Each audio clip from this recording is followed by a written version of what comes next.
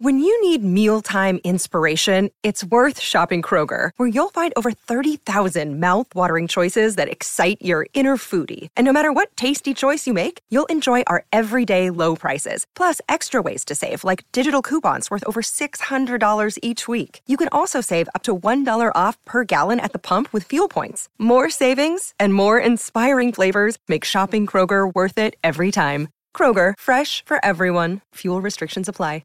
Great form by you hitting play on this podcast. Now, check out Same Racer, the brand new racing app for same race multi-tips. Same Racer. Download from the App Store and Google Play. Powered by Bluebet. Gamble responsibly. Call 1-800-858-858. For logbook servicing you can rely on, you need to make the right choice. You need trained professionals who are fully qualified to service your car according to manufacturer's specifications. For real peace of mind and a nationwide warranty, book in or book online at repcoservice.com. Big talk, big opinions, the panel. Talk to me, yeah.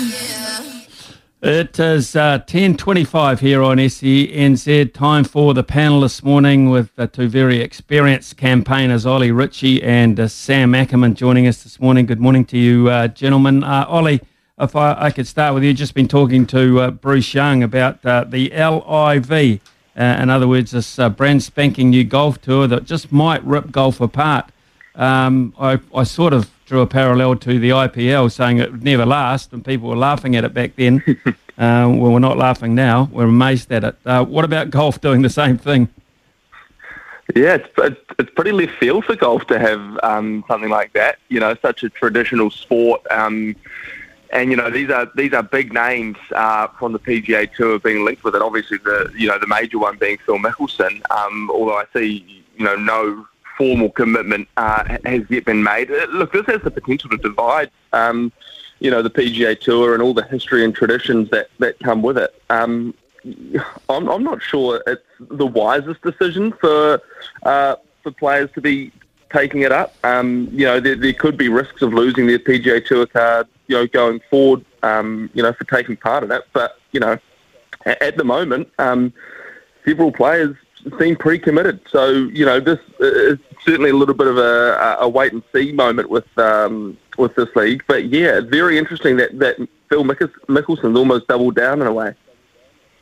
He has doubled down, but that is the Phil way. He's gone alongside Greg Norman, who's very similar in that particular aspect. Doesn't mind a bit of controversy, doesn't mind stirring the pot. Sam Ackerman, good morning to you. Do you see this thing possibly taking off? I see it taking off because money always talks. I don't see it necessarily becoming as big and as hyped as they hope it being. But Phil Mickelson has got every right to do what he wants with his own career. And people kind of say, he's turning his back on the PGA Tour. So yeah, but he gave plenty to the PGA Tour, and I think that he's made some ridiculous statements. I mean, when you're talking about throwing all in with a Saudi regime that's got renowned for terrible human rights abuses, to suddenly referring to the PGA as a dictatorship is a pretty wrong. You're kind of looking at this lens from the wrong way, and you're certainly setting yourself up for a bit of hypocrisy there. I don't know. I'm not sure if the PGA Tour has been in charge of getting people assassinated, but it seems a bit ripe to suddenly to throw that kind of shade their way. But look, he's obviously disenfranchised. He's obviously always been his own person. He can go anywhere and be a success. If, like Ollie's talking about, some people will be concerned about losing the tour card. If he lost his tour card, he wouldn't be able to play those big events until the waters get cleared. But it's not like Phil Mickelson's going to be short of a crust or short of an opportunity to go around the world playing golf. No, that's absolutely right. Ollie Ritchie, Lisa Carrington, Dame Lisa Carrington, Amy Fisher. How cool is this? Oh, it's a great matchup, and I think it's got people talking about the sport again in a really good way. Yeah, a bit of competitiveness and a challenger for Lisa is only a good thing, I think. And Amy Fisher pipped her in the first race. Lisa Carrington, with all her class, was never going to lose two in a row. I don't think, and I don't think she'll lose the third either.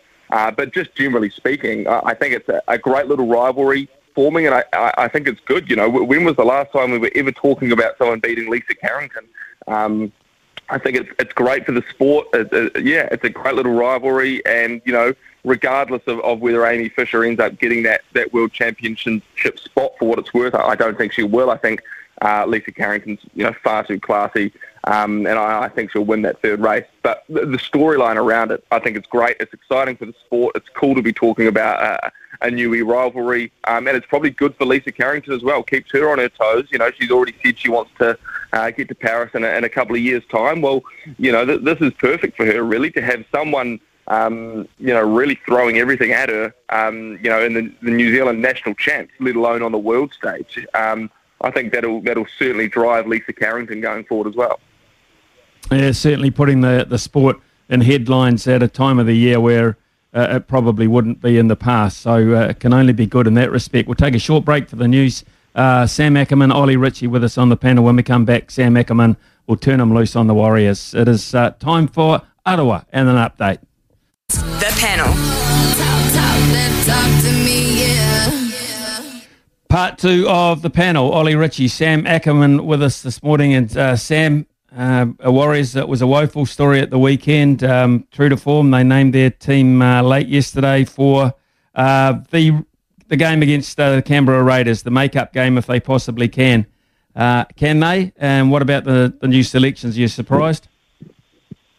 No, it's in the short turnaround they've got of basically 24 hours. In the injuries they've got, those out unavailable, there's never going to be a great deal of turnaround.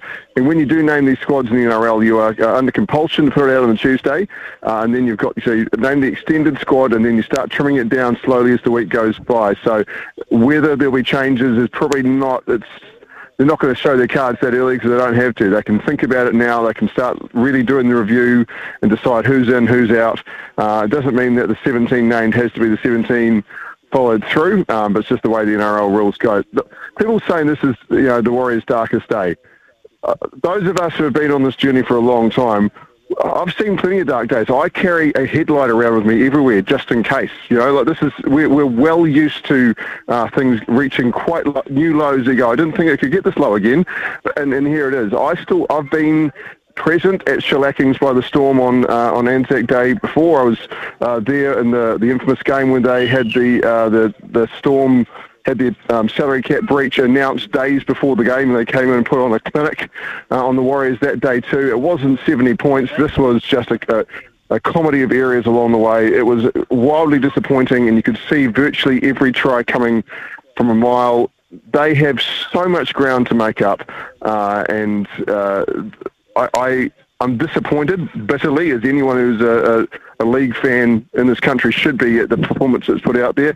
But I'm growing disconnected from this team because I don't know 3/4 of this team. I've never seen them play on New Zealand shores as New Zealand Warriors. They are not the team that left here. They're not the same. It's not the same coach. They've been through a couple since then. The playing personnel has gone through such a rapid change, and key players like Tohu Harris aren't available right now, and it is not the same Warriors team that you felt connected to as a fan in front of Mount Smart Stadium. And their performance was one that, unfortunately, is leading to more apathy than anger from fans. That's dangerous. The most dangerous thing in sport is fan apathy, and that's what I'm seeing at the moment. Ollie, what did you make one of the performance? To the fallout from the performance, not just within the group, within the public as well. Oh, what did I make of the performance? That's a pretty easy answer, Smithy. Much the same as Sammy's just alluded to. Incredibly disappointing. I don't know if I want to say lucky enough, but I was there at Amy Park watching that, and speaking to Craig Bellamy the day before, he was actually full of praise for the Warriors. He thought that they were really starting to find their feet. Yes, they lost to the Roosters the week before, but he thought that there were quite a few signs in that game alone which said, actually, this Warriors team can match it with the very best in the NRL. Now, maybe that was a few mind games from Craig Bellamy. Maybe it wasn't, but what they put out on that 80 minutes on Amy Park was I want to say schoolboy stuff, but, that's an insult to schoolboy rugby league. Incredibly disappointing. Nathan Brown admitting afterwards that players just began giving up. Well, what's the point of pulling on a Warriors jersey if you're just going to give up when the going gets tough? Incredibly rare to hear a coach admit that about his team. I think that's where the anger and the apathy comes from with fans. It's not like they really dug in and tried their absolute hardest to prevent that onslaught. They just let it happen, which is probably the hardest thing to stomach. Yeah, that's interesting, what Ollie said there too, Sam, about Nathan Brown saying, look, they just flew up the white flag and they gave up, and that was the most concerning thing of all.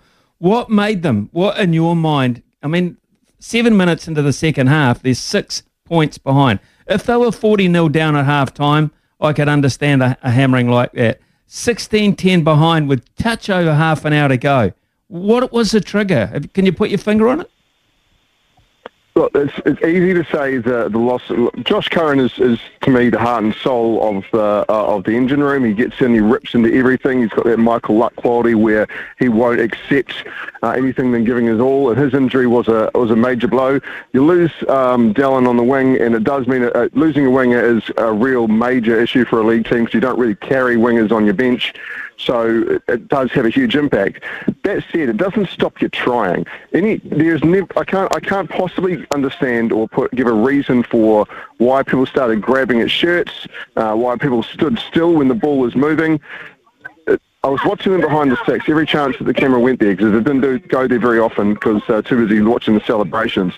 But I didn't see people talking. I didn't see people giving each other a bit of support or even a bit of stick to rip into it. They just stood there with stone-faced, and that's always terrifying for a sports team. And I heard Ollie's question line along the way, and nothing made me feel worse. I talked about the apathy, but I felt kind of just deflated when I heard Craig Bellamy say he felt sorry for the opposition. He felt sorry for the Warriors. Who wants anyone to feel sorry for their team?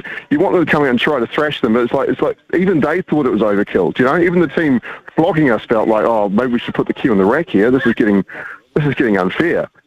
There's been some really good weeks for the Warriors in recent times, and those are the games where they dug in.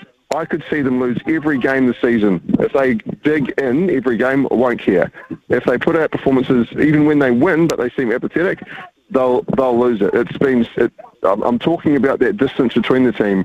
There's a real easy ability for fans to turn off, not turn on, but turn off the Warriors. I came very close to turn the game off, and I never do that with a Warriors game, knowing that I'm likely, people can ask my opinion on it, or I want to see things to conclusion. I'm also, if I miss the Raiders game next week, I'm not going to be devastated about it. It leads to that level of, oh, well, what do I need to see these guys for? If they don't want to put in, why should I give them my time? I've barely missed a Warriors game since their existence, and I'm not that concerned if I don't watch next week.